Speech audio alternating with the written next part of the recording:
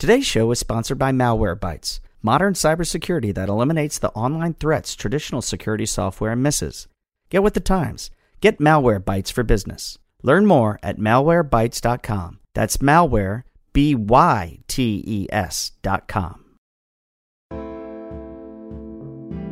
Good morning. I'm James Hohmann from The Washington Post, and this is the Daily 202 for Friday, April 10th. In today's news, President Trump wants to reopen most of the country next month. America has entered a depression. The challenge now is making it short-lived. And with Holy Week hushed by the pandemic, the Pope does social distancing his own way. But first, the big idea. Hospitals across our country have deferred or canceled non-urgent surgeries to free up bed space and equipment for coronavirus patients. But that triage maneuver cut off a main source of income, causing huge losses that have forced many hospitals to let go of healthcare workers as they struggle under the weight of the surge in cases. Hospital executives and analysts emphasize that not all the furloughed or fired workers are directly involved in treating COVID-19 patients. Others say the furloughs have helped reduce the number of people in hospitals, thereby slowing the spread of the virus. But the absences have put a strain on doctors, nurses, and other frontline healthcare workers that has already stretched some systems to the breaking point.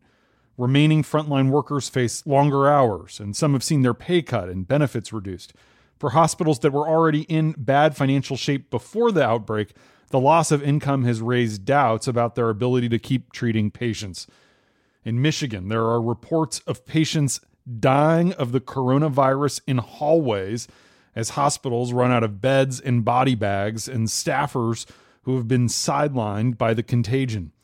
The Post has assembled data to analyze the availability of the critical care resources needed to treat severely ill patients who require extended hospitalizations. We conducted a stress test of sorts on available resources, and it revealed a scary picture of a patchwork with shortcomings in many rural cities and towns where the full force of the virus is yet to hit and where people aren't following social distancing orders as much as they are in the cities. For now, New York continues to be the front line in the invisible enemy's attack on our country.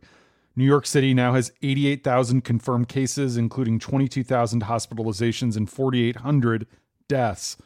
At a base down the road from Niagara Falls, a specialized unit from the New York Air National Guard spent years preparing for one of our military's grimmest missions, finding and recovering the bodies of those killed in a chemical attack, natural disaster, or other mass tragedy. But when their deployment order arrived, they were sent to do a job their practice sessions did not foresee. New York City's medical examiners, who pick up the bodies of those who die unattended at home by a physician or in unexplained circumstances, have been completely overwhelmed. So the guardsmen are carrying body after body out of New York City homes and apartment buildings, in some cases winding 250 or 300-pound bodies down narrow staircases of walk-ups without an elevator. They were retrieving as many as 150 bodies a day this way, and few of them are being included in the official death toll because they're not confirmed cases, even though it was clearly the coronavirus that took them. Frank Gabrin, a New York physician, became the first American ER doctor to die from the coronavirus yesterday. I have to admit, he wrote on Facebook as the virus began to spread, "I'm having some anxiety." He was 60. Tasha Smith, a nurse for New York's Mount Sinai Hospital System, was fired after complaining to her boss that she was uncomfortable treating patients without proper equipment. The hospital says she was terminated because she walked off the job. Smith, who had worked there for 3 years, said her situation has frightened other nurses who share her fears. They're afraid to speak up, she said, because she was made an example of. Several paramedics in the Big Apple who lived through 9/11 say this is much worse because it's playing out over weeks and people are dropping in every borough. The city may soon begin burying unclaimed bodies in mass graves on Hart Island, a public cemetery. It's not just New York, of course. The virus is ripping through the Navajo Nation, killing 20 people so far on that reservation, compared with 16 in the entire state of New Mexico, which has a population 13 times larger. More statistics show how badly the African American community is being devastated by this. And in Michigan, A 66-year-old woman named Lou Ann Dagan was one of 6 residents to die of the contagion at a nursing home in Cedar Springs. When her sister entered her room to recover her belongings, she discovered voice recordings on her Echo device. Lou Ann had pleaded with Alexa as her condition deteriorated. "How do I get help?" she asked in one recording. "How do I get the police?" she asked in another. The help she needed never came. And that's the big idea. Here are 3 other headlines that should be on your radar. Number 1, behind closed doors, President Trump has sought a strategy for resuming business activity nationwide by May 1st. In phone calls with outside advisors, Trump has even floated trying to reopen much of the country before the end of this month, when the current federal recommendations to avoid social gatherings and work from home expire. Trump regularly looks at the unemployment numbers and the stock market numbers and complains that they're hurting his presidency and re-election prospects. People inside the White House tell us that the president asks staff every day, "When can we reopen?" the way a kid in the backseat of a car asks, "Are we there yet?" There have already been vigorous debates internally, with public health experts and presidential advisors warning against reopening too soon, while key members of the president's economic team and some conservatives in the vice president's orbit push for a quick return to normality, as if normality is possible. Among those pushing hardest to reopen the economy is Mark Short, the vice president's chief of staff and a top advisor to Trump who previously ran the Koch brothers political network. Short has argued there will be fewer deaths than the models show and that the country has already overreacted. Tony Fauci, the nation's top expert on infectious diseases, said at last night's briefing that some places might reopen sooner than others and that hard-hit New York will not or should not loosen its restrictions until there's a very steep decline in infection. He said it's not going to be one size fits all. New York Governor Andrew Cuomo said hospitalizations and intensive care admissions in his state have fallen incrementally, suggesting progress, but he stressed that he does not know when New Yorkers will be able to begin a return to their previous lives. "We're not going to go from red to green," is how he put it. "We're going to go from red to yellow." History, as it so often does, is at risk of repeating itself. A 2007 study funded by the CDC examined the fate of several U.S. cities after they eased restrictions too soon during the 1918 influenza pandemic. Those cities believed they were on the other side of the peak too, and like today, had residents and business leaders worried about the economy. Once those cities lifted the restrictions, however, their trajectory soon turned into a double-humped curve with 2 peaks instead of 1, and in many cases, the second outbreak was far deadlier than the first. And states where governors stepped up and made hard decisions early are being rewarded. Consider Ohio.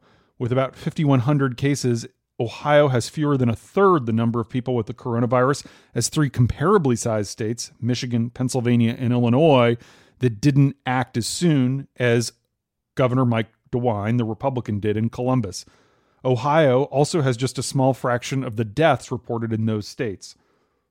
Another red flag, though, is that South Korea's CDC is warning that the coronavirus is reactivating in cured patients.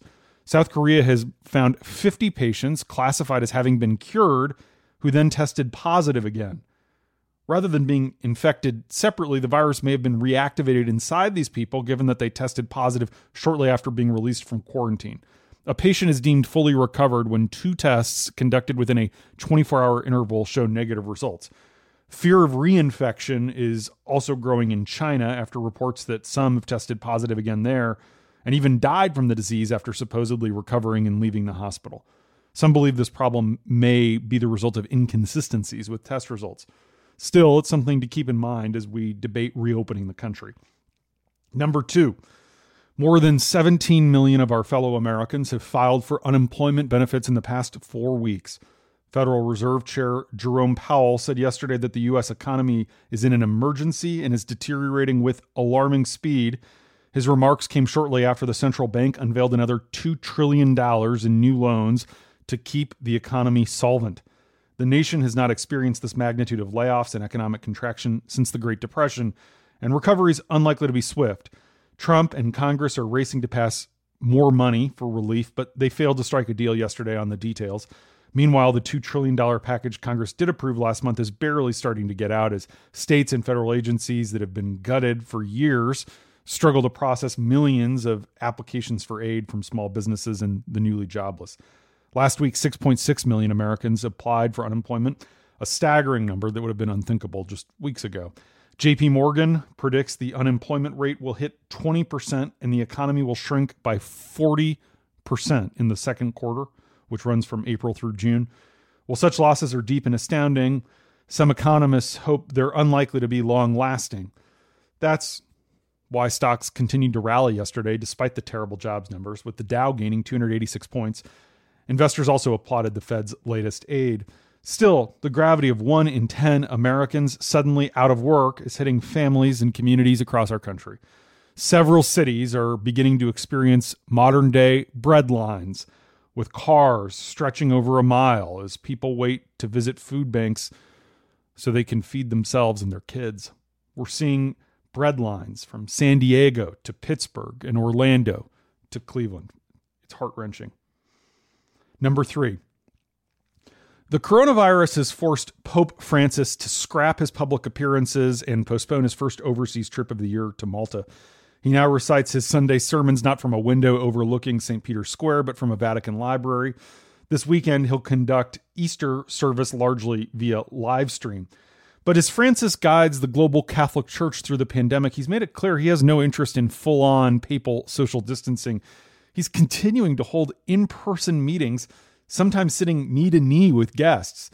He eschews wearing a mask, and he's tried to maintain a near normal daily schedule even as the virus has reached closer, with one positive case discovered in Santa Marta, the residence hall where he lives. According to his publicly released schedule, Francis has met with more than 80 people since the beginning of last month. Now, among world leaders, the 83-year-old, who's already missing part of a lung from an earlier health scare, has faced one of the more delicate calculations about how to pull back, and he's been grousing in recent weeks about feeling, in his word, caged. And his sociable, off-the-cuff personal style runs counter to the best guidance about how to slow the spread. Vatican insiders say the Pope has reduced his interactions, but is trying to appear present and not self-concerned during this dark period of global grief and mounting social tensions. Insiders also suggest that the Pope is trying to set an example to priests around the world of how to find creative ways to stay involved, even as churches are shuttered. Still, a lot of people are panicking that the pontiff is taking too many chances. One Vatican official agreed to talk with us on the condition of anonymity because he is not allowed to publicly criticize the Pope. This person said, "Let's hope he doesn't catch it, because can you imagine what a conclave would look like in a time of pandemic?"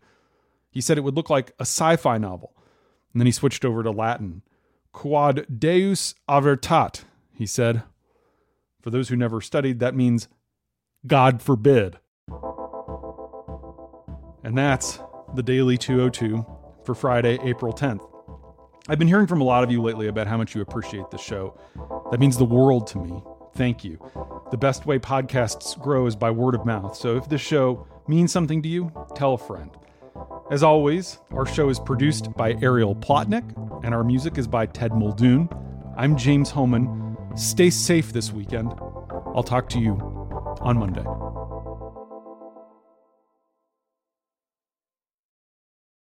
Today's show is sponsored by Malwarebytes, modern cybersecurity that eliminates the online threats traditional security software misses. Get with the times. Get Malwarebytes for business. Learn more at malwarebytes.com. That's malware, BYTES.com.